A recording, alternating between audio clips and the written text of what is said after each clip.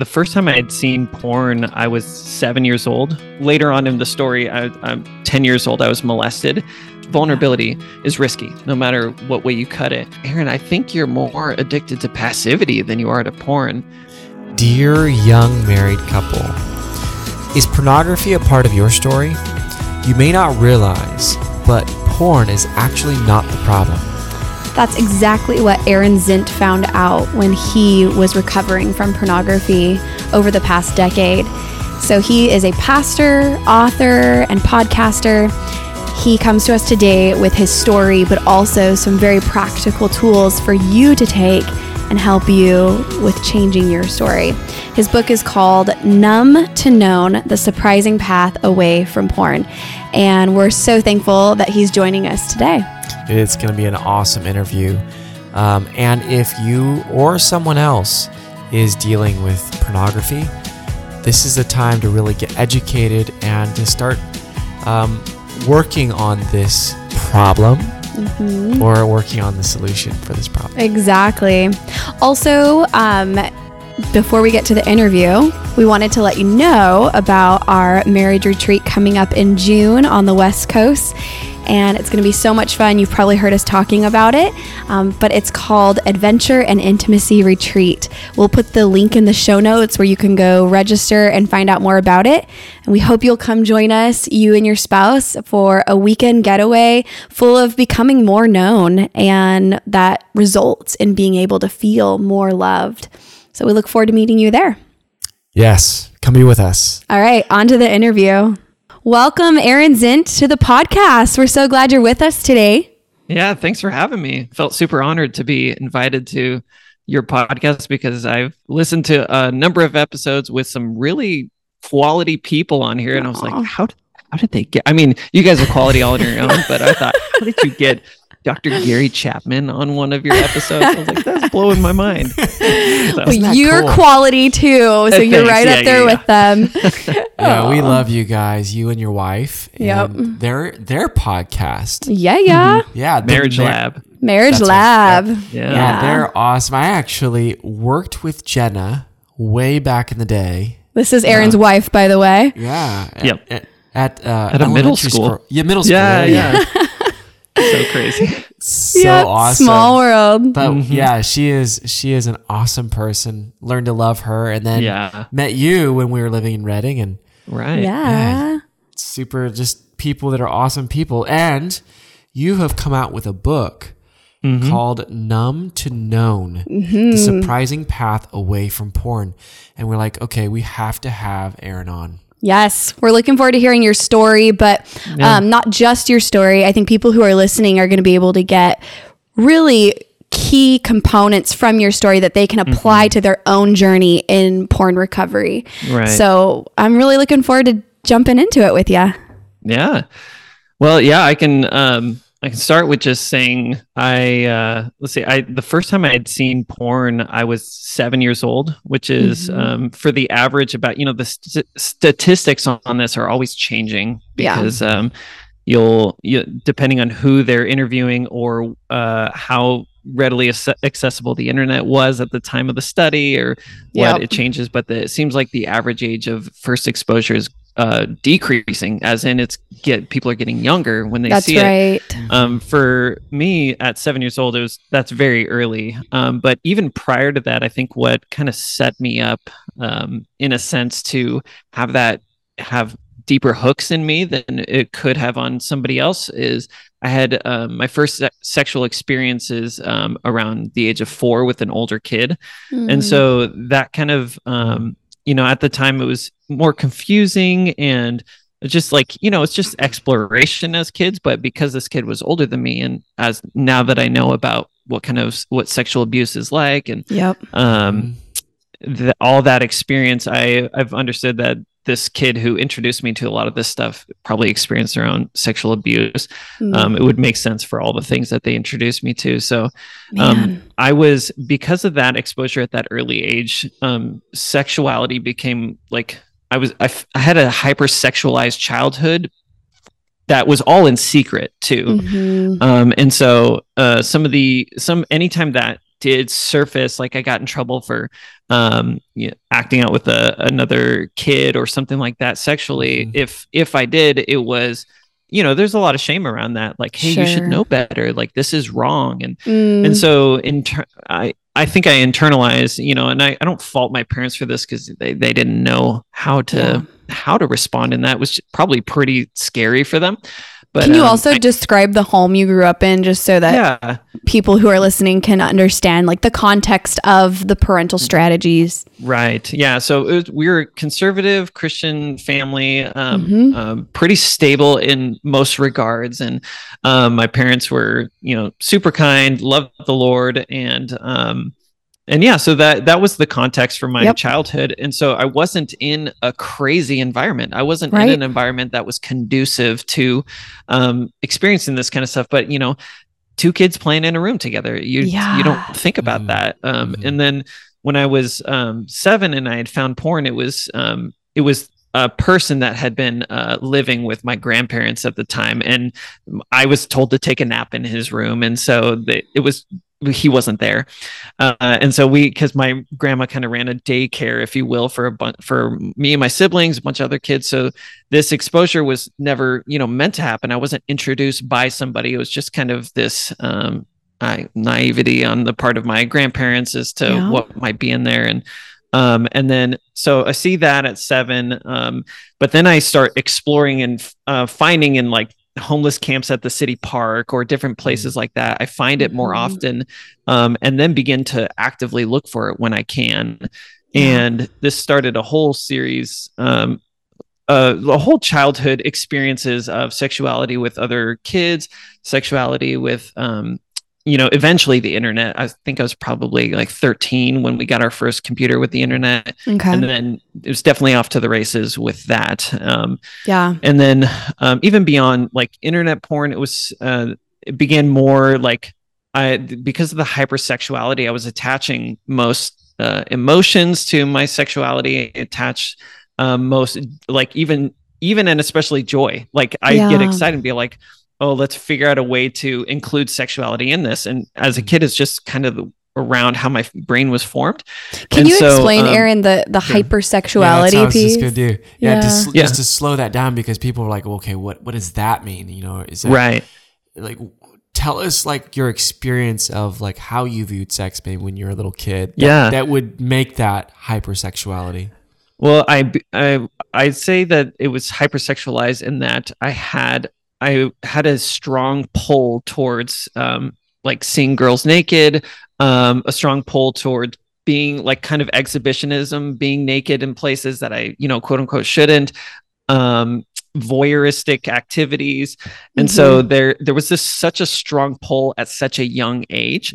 Like I think anybody who's an adult or a teenager who's been addicted to porn, or their just hormones are going crazy from puberty or different things like that, might experience some form of hypersexuality where it's just on the mind very often.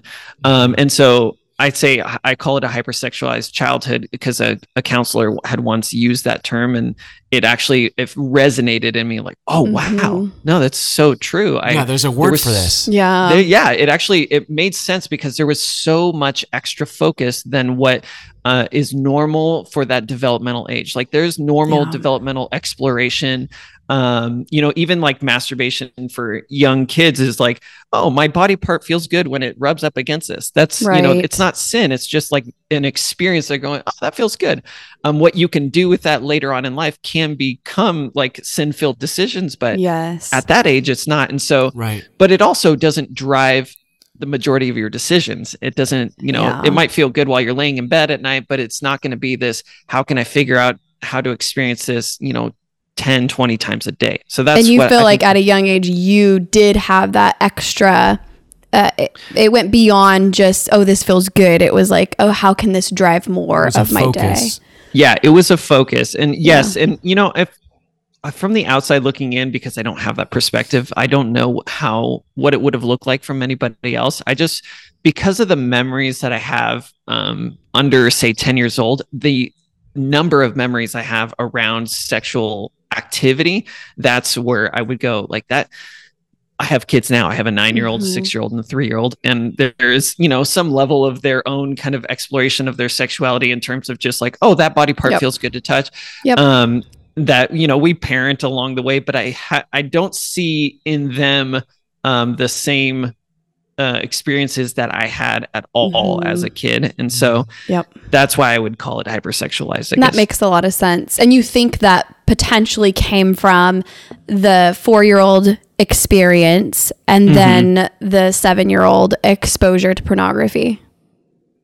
I think it came from, those things built upon each other. Like, I don't think that initial exposure as a 4-year-old, it didn't like ruin me for life. But it did make me curious in a way that it did happen later again with that same kid. And so the kind of repeat, and honestly, like as I've been working through my own sexual history and working through some of the little T trauma events that happen, sexual abuse and things like that, different kind of memories started to surface that I didn't remember. And so I was like, oh, wow, this actually happened more often than I thought. And so it was that kind of repeated exposure that kind of put it in my mind, oh, this is a thing.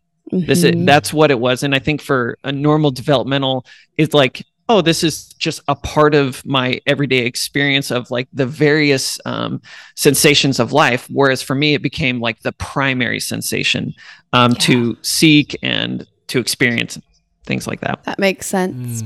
Yeah. That's so good. So you said something that was interesting to me, and I would like to hear what your take is on this, but you said as you've like worked through your sexual history, right? This has been a process for you. This didn't all just come out Very much. One day. Very much, yeah. What does that look like for you over time? Yeah.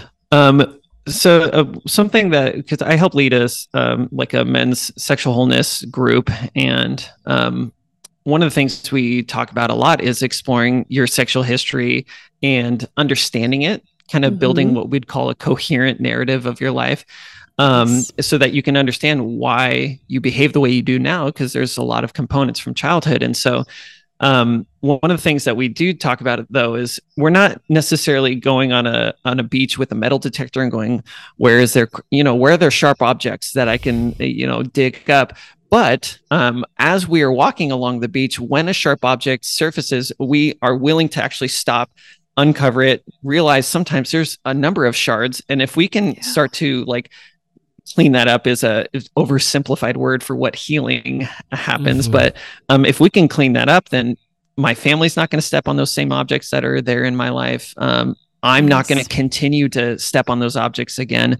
And so my willingness to go, hey, this actually had an effect on me, because I didn't think it did. I used to think back on that and have no emotion about it. I was later on in the story, I'm 10 years old, I was molested.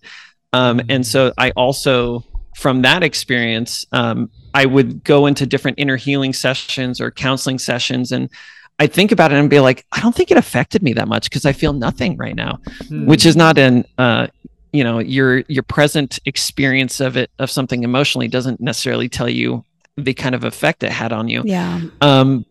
But actually stepping into some of those memories, realizing there's a lot of shame attached to those memories because of the complicity that was a part of my the molestation or the experiences with other kids or what have you. Like there was so much that I internalized as, oh, this is a part of the bad person that I am. Right. And so even realizing I actually should probably tell somebody about what happened, like, a safe friend, a pastor, whomever, counselor.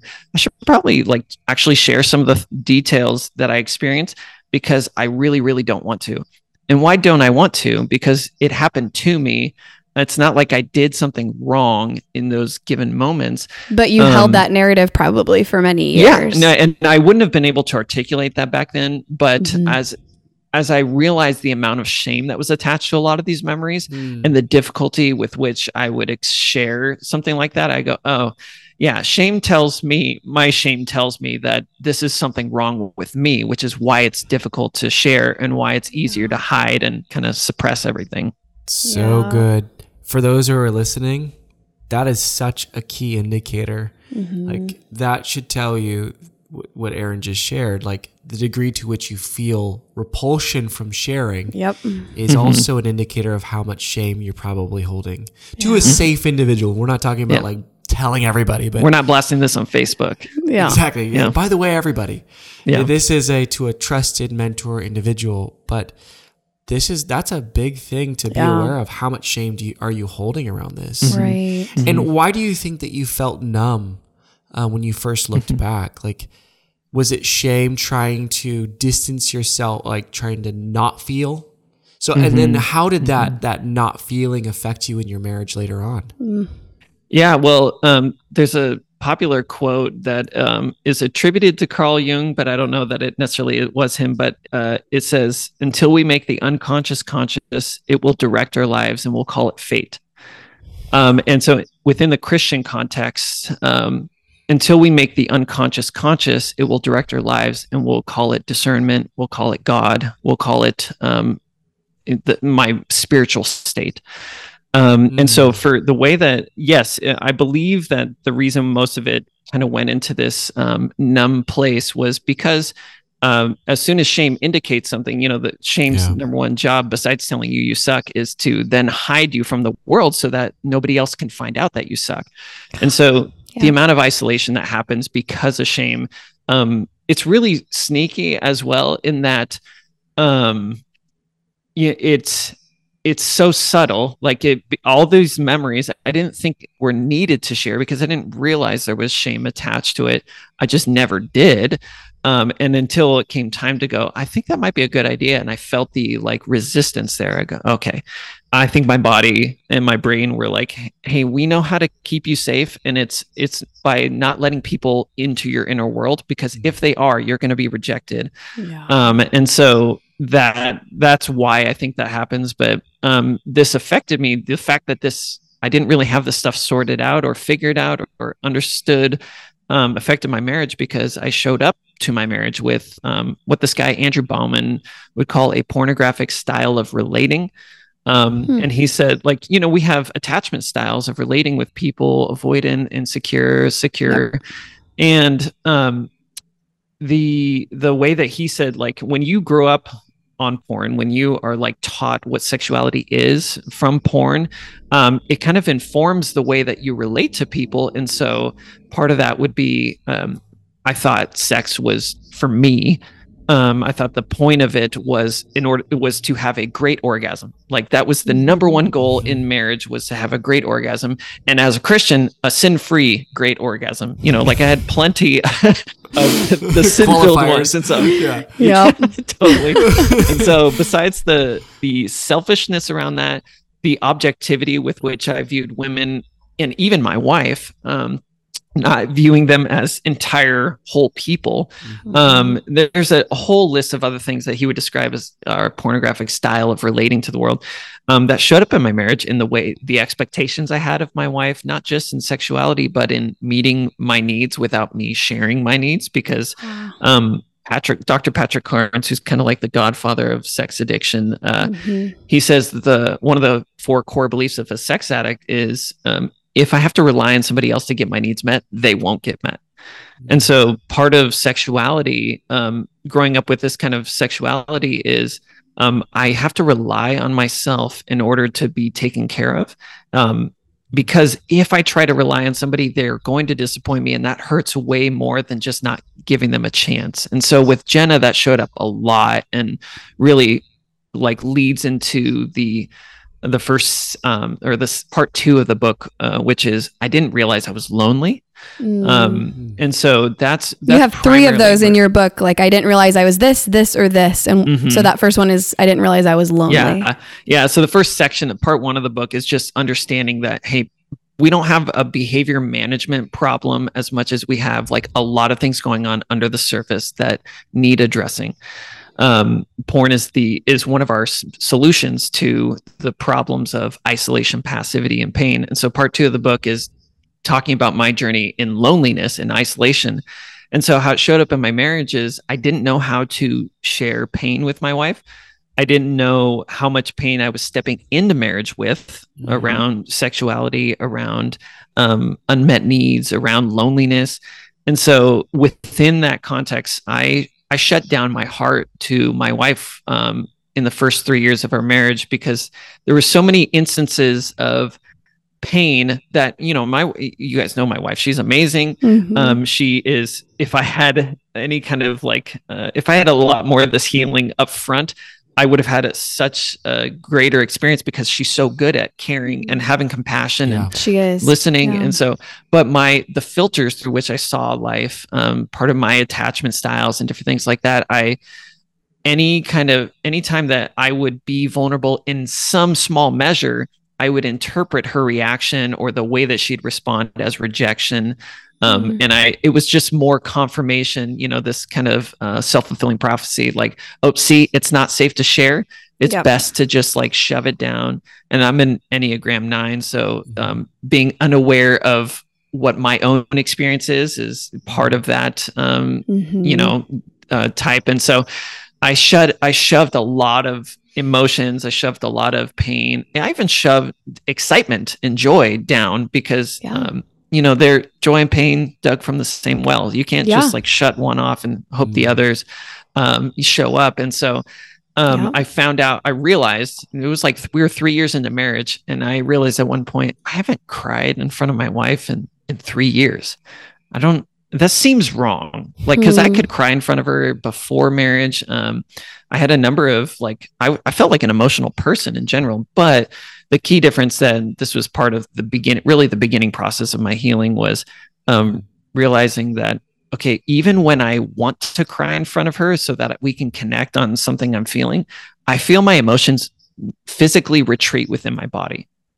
I will have just cried with a friend or a family member, and then Jenna came into the situation, and I'm like, oh, this is my chance to connect, because I deeply, deeply wanted connection, just didn't know how to do it. And then she'd show up, and I'd feel all my emotions, our emotions are so much bodily experience that I would feel this literal bodily experience of everything kind of retreat from my neck. It would just kind of go down my torso until I couldn't feel it anymore.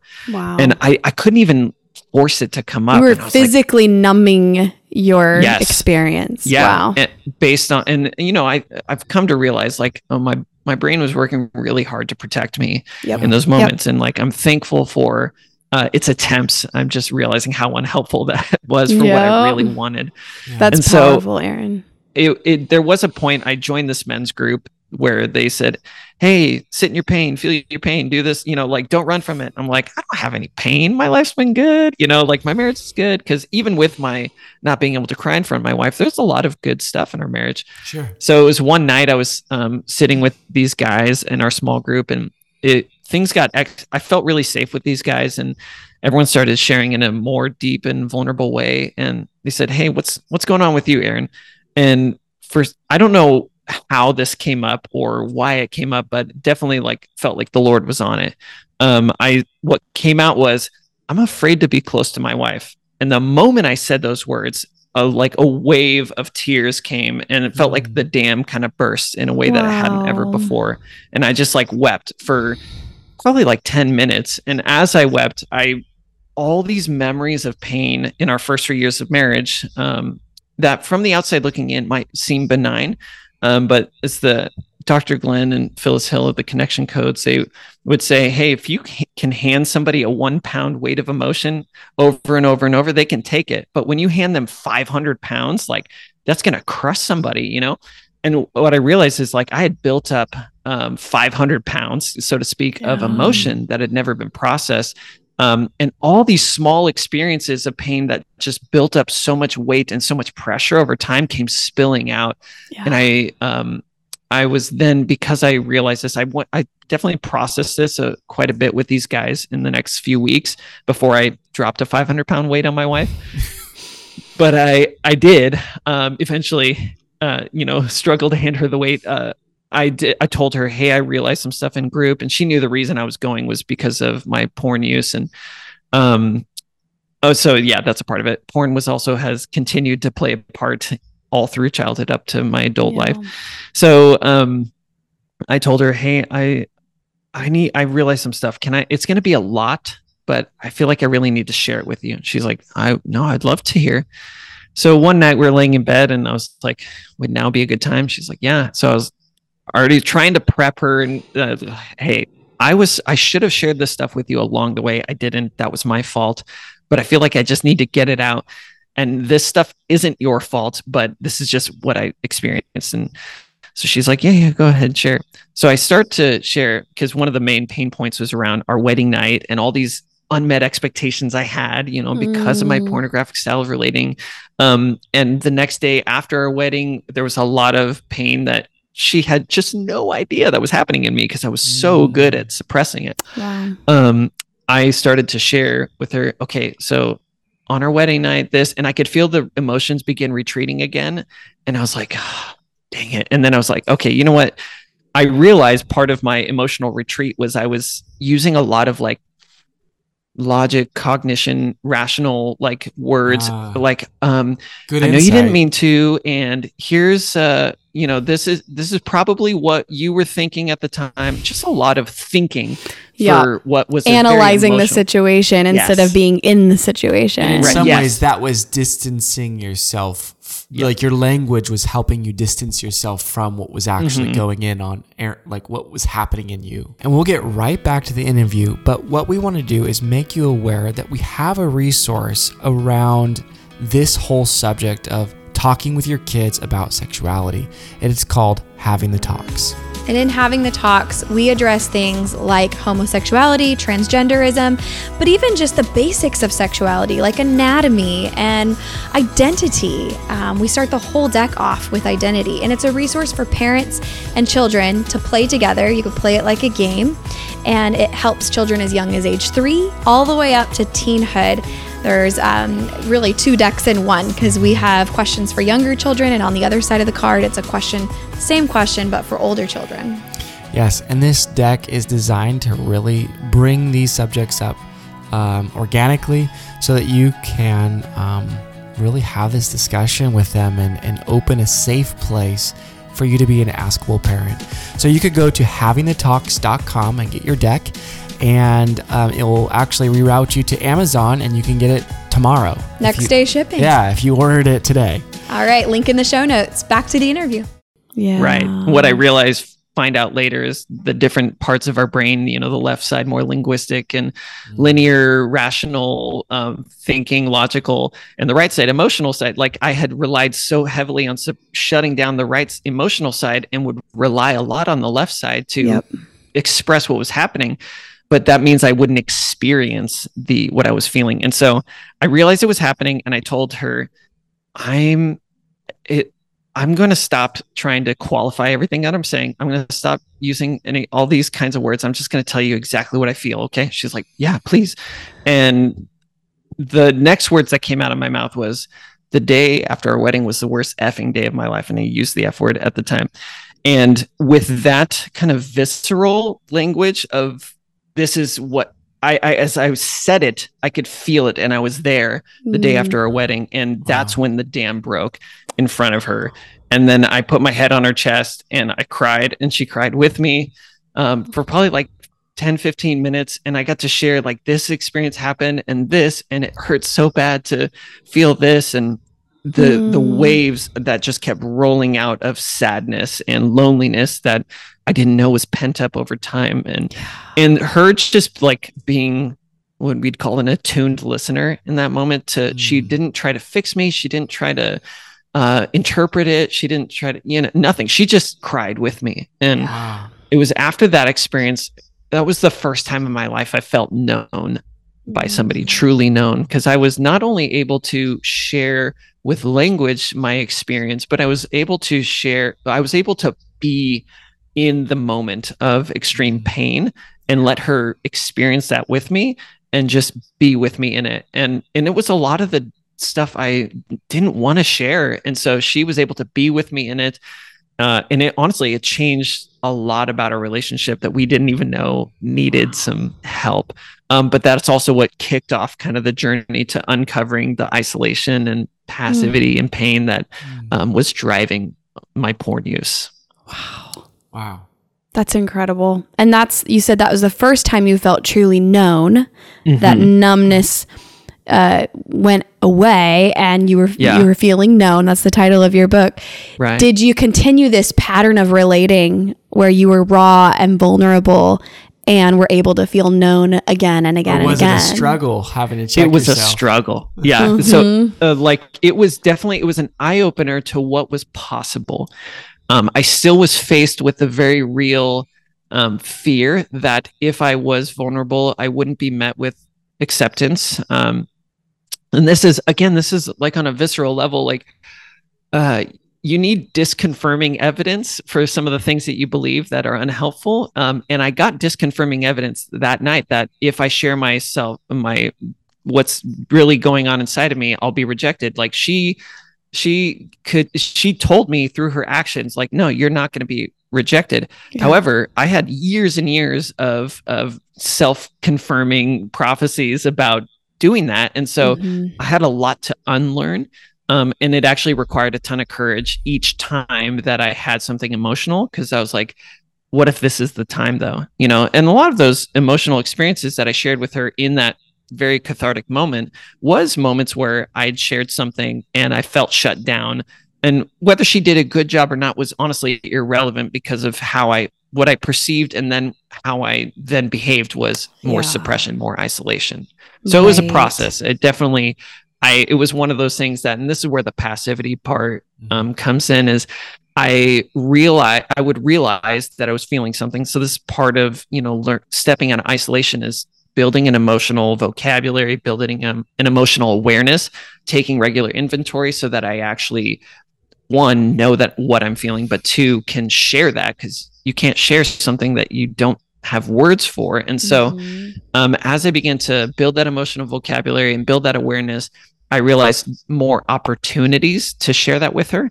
And the more opportunities, there was, probably 1 out of 5, I would actually share it with her, because I still felt that very real fear.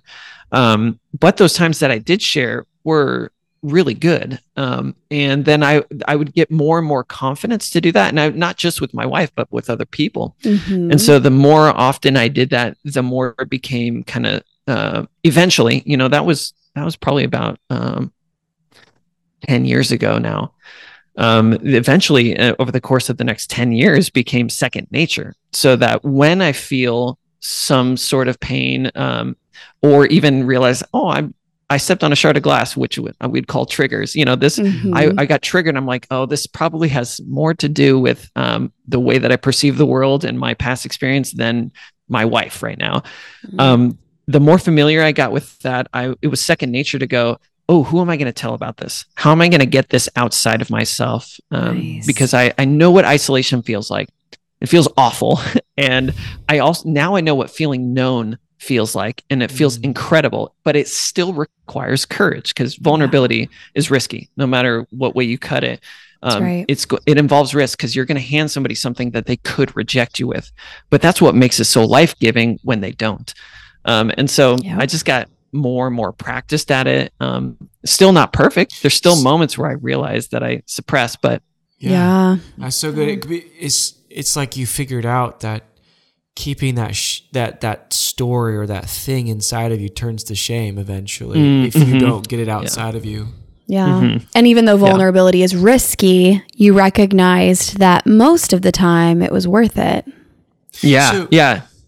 So what happened to your porn problem, Aaron? Did it just, when did it go away? Air quotes. Yeah.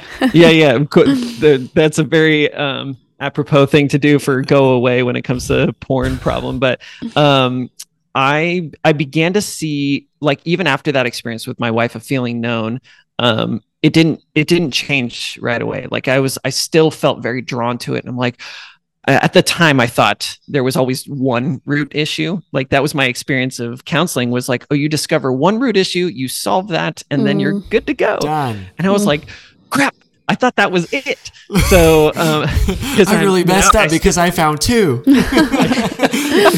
I know. Then you find out that it's like a whole root system, and you're like, oh my gosh, there's a lot here. So it's a good way to put it. honestly, it was really as I began to deal with passivity that I found the most traction. At that time, like it was little bits of better for sure. There was always an increase, like the amount of porn use decrease, and the time in between would be more spread out. As I began to build this emotional vocabulary, share it, get known, not build up all that pressure. But I was talking to my counselor at one point, this maybe like year 5, like I definitely saw, no, not year 5 into group. It was like a year and a half after that experience with my wife that I began to see more traction. As I was talking with my counselor, and I'm describing all these ways that I'm not showing up in my marriage or at work, or at least what I think I'm describing is everyone else's problems. But he's really seeing the through line, like, oh, that's weird. Everywhere you go, Aaron, there you are. And you have these problems in every one of those situations. And so one of the things he said is, Aaron, I think you're more addicted to passivity than you are to porn. And in that moment, I was like, oh, what is, like, it feels true, but I don't know what that means. And in reality, I realized that in my work life, in my marriage, in my friendships, I had a lot of avoidance of responsibility, avoidance of discomfort. Part of the 9-ness of the Enneagram for me was this extreme fear of conflict, because any kind of conflict means there's going to be relational disruption. And in reality, how that began to form my life is, I don't know that I can be okay with somebody who's not okay with me. I don't even need to be in relationship with them, but if they're not okay with me, I'm not okay. And so I learned this, growing up, and kind of through the lens of my personality and stuff is how I began to interpret life. And so my counselor gave me homework. My counselor began to give me homework he said, okay, I want you to go. I was in HR at the time. It's a very tricky job to be in when you don't want to disappoint people. So he goes, hey, I want you to go to your HR manager and tell her, I want to be a part of every difficult conversation that you have, every written warning, every firing. And I was like, oh my God. And that's where he fired his therapist right there. Yeah. And I realized he was a terrible therapist. And then I moved on to somebody else, and I didn't change. That's good homework. That is really good homework. It was brutal. It's freaking brutal. But I wanted change bad enough. I knew, that like, if you want something different than you've always had, you need to do something different than you've always done. So I went to my HR manager, said that, and I began sitting in on these meetings that were the most crazy, uncomfortable situations like you can possibly imagine. Well, actually, most people probably would think they were fairly benign, but they were horrific to me. It was like watching a car accident happen in slow motion. Man. And you knew it was going to happen. Yeah, totally. And I knew what was coming down the pipe. And so I had I couldn't breathe in most of these meetings. Like, I would short gasps of air. I realized this because after the meeting was over, I'd be like, oh my gosh. Okay. And so the more I did that, was kind of like exposure therapy in a way. But a lot of this, the courage it took and intentionality to step into an area that I thought I felt powerless in. I felt powerless to other people. Yeah. I felt powerless to other people's opinion, and doing this over and over gradually taught my nervous system to go, hey, you're not actually in danger here. Yep. And the more that happened on a bodily level, the more my brain was like, oh, I'm not short of breath anymore. I think I'm more okay with this, until it came a day where I actually had to fire somebody myself. And I was by myself. Usually we have a witness there with us, but it just worked out this way. And I was not looking forward to it, but I also wasn't terrified. And I was like, wow, this is pretty big. So I go through the paperwork. He argues a bit, and I just kind of stick to my guns, because I also learned the tactics of doing this well. Mm-hmm. He leaves visibly upset, and something dawned on me in that moment. I was like, he doesn't have any power over me. I'm okay. I am actually okay right now. And there's a person out in the world who, when he sees me, he will associate me with bad news. And I just was like, I'm okay. this is incredible. And honestly, what that did on like such a deep level for me was start to reveal the amount of power that I actually had, that I'd been giving away to so many people. And so passivity for me showed up a lot in a lot of avoidance of conflict, passivity for other people, especially when it comes to, say, eights on the Enneagram who are way more okay with conflict and may even enjoy it. I got a buddy who that's him, and the way passivity shows up for him is he's terrified to look weak, and so he has a really difficult time taking responsibility for things that are his and saying sorry. And for me, that's totally easy. I can say sorry all day. Sure. However, so passivity shows up differently for each person, is what you're saying. Person, yeah, very good. Yeah. So that really began a change of, because really the core issue around passivity is I have given up my power so often to external forces, other people, that honestly porn is such a powerful feeling because you control the environment. There's no possibility of rejection that's going to happen. I feel so powerful. And one night I had acted out, and I went to my small group and acted out. I mean, like looked at porn and went to my small group, and I'm like confessing and talking about it. And the guy was like, and one of the guys in my group, he was newer. He's like, you have a wife though. Like, why didn't you just, like go to her for sex if you wanted it, if you were like horny or whatever. And so I realized in that moment, I was like, oh, actually I felt really powerless today. And when I have sex with my wife, it doesn't fill me with the feelings of power. Like that's a place where I go to lay it down, and to like be with her and to not be this dominant, feeling like I'm in charge here.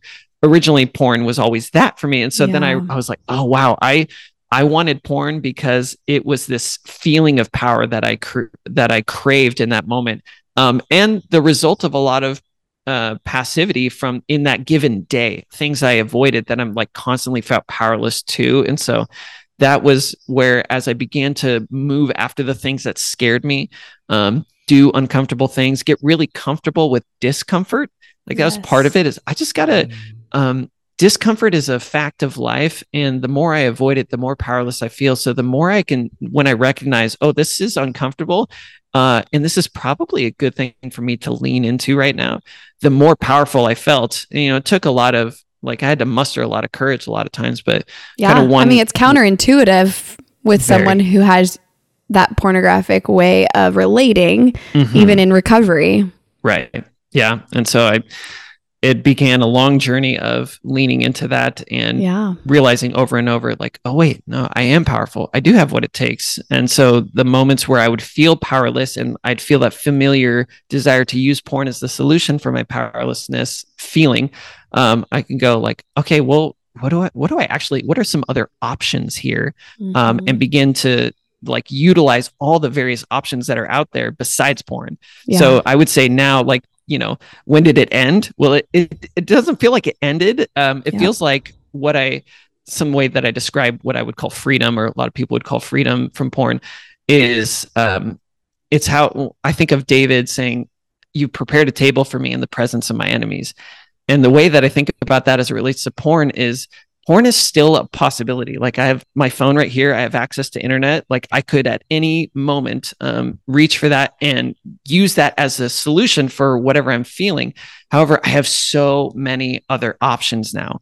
I have so many other options that I know are life-giving, and that's really what it is. I'm like, oh, my enemy is right in front of me, but I'm like feasting. So I don't have time for it. Yeah. Like the moment that I stop taking care of myself, I start suppressing or isolating or stepping into more passivity, being more passive around stuff, or just holding pain in me instead of sharing it with somebody. The more I do that, the bigger the enemy grows in front of me and the less tasteful the food seems in front of me. And so then I start engaging with that enemy a lot more. And this one time I showed up at my house after a vacation, there's tons of flies in the house. I was like, what happened? I cleaned everything, found the food source, killed all the flies. Somebody could ask like, hey, does that mean you're never going to have flies in your house again? Like, no, as long as I take the trash out, I think I'll be good. But the moment I leave trash and for 2 weeks at a time on vacation, flies are going to show back up. That doesn't mean I'm going to be acting out every time. It just means the temptation, the desire to go after this, to use this as the best solution in the moment is so much more enticing when I haven't taken good care of myself, when I am isolated, when I am living passively, or when I'm holding pain and not sharing it. Yeah, because just porn is just a substitute. It's like having a ton of junk food that gives you really bad indigestion.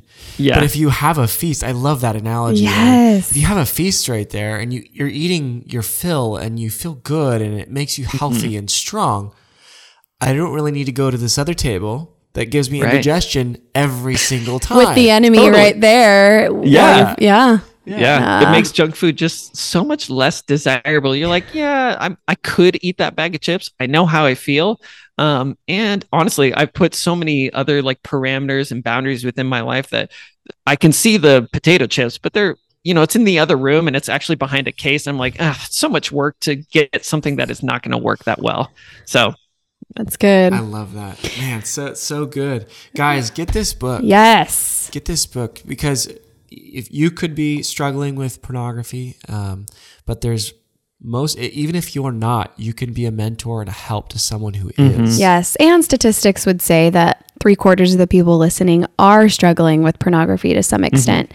And so this is a book you need to get, Numb to Known by Aaron Zint, The Surprising Path Away from Porn. And we will link it in the show notes so you can go grab that on Amazon, get it in a day or two. And Aaron, can you go ahead and explain this idea that porn is not the problem? Summarize that for us in a few sentences. Yeah. Porn is the solution to the problem, is a solution, a damaging, unhelpful solution, but a solution nonetheless. And for a lot of people, the only solution they have to the problems of isolation, passivity, and pain. And addressing those root problems in your life will decrease your desire, need, and decrease the desirability of porn as an option, especially as you begin to discover all the various life-giving options that are available to you. So good. So good. All right, folks, you heard it. Go grab the book, and we will ask you, Aaron, where can people find you on social media or your other resources? I'm so bad at social media, but my wife and I have Zint Marriage Lab is our Instagram handle. My wife, Jenna Zint, is also just a blast to follow. So regardless of whether you care about this or not, follow her. True story. She is a blast. Yeah. But we have a website, zintsquad.com. That's where you can, there's a link to the book there. We offer emotional health, sexual wholeness coaching, couples coaching, things like that. And my wife does a lot of habit coaching for people, which is phenomenal as well. So zintsquad.com. Zintsquad.com and Zint Marriage Lab, and of course, Jenna. And we will put all of that in the resources. So folks, you can find the links to those in the show notes or the description if you're on YouTube. We're going to close out this episode the way we close out all of our episodes. And that's by asking you this question. Rewind back to your first couple years of marriage. What advice do you wish you would have received? And fill in the blank, dear young married couple. Dear young married couple. When you experience pain with each other, individually, whatever, get known as quickly and as often as possible by sharing the things that are in your heart without blaming your spouse, but share your experience, get known by them, and build a deep, life-giving connection through that vulnerability. There you go. Love it. So good. Aaron, thank you so much for your passion on the subject, for helping men, for, a lot of creative energy goes into this, and a lot of pain you had to go through to write this book and help people. So, well, and talking about vulnerability, I mean, sharing your story with the whole world through a book, that's a lot of vulnerability that you've experienced just in the last month since this. Yeah, did it launch about a month ago? Yeah, about a month ago. Yep. Yeah. So new levels. New levels, yeah. Well, thanks for having me on. It was a huge honor. Thanks, Aaron. Absolutely. Thank you. All right, friends. We really hope that you got a ton out of today's conversation. And if you want help, if you want personal guidance with individual counseling or couples counseling, or even help with you as a couple reaching the goals you have, just reach out. give us a call at 916-678-1797 or shoot us an email at hello@dearyoungmarriedcouple.com. No matter where you are in the world or in your marriage, we can set up a counseling session with you and we can work toward progress. We also post marriage advice regularly on our Instagram, which is @DearYoungMarriedCouple, and we'd love for you to join us in conversation there. All right, see you next week.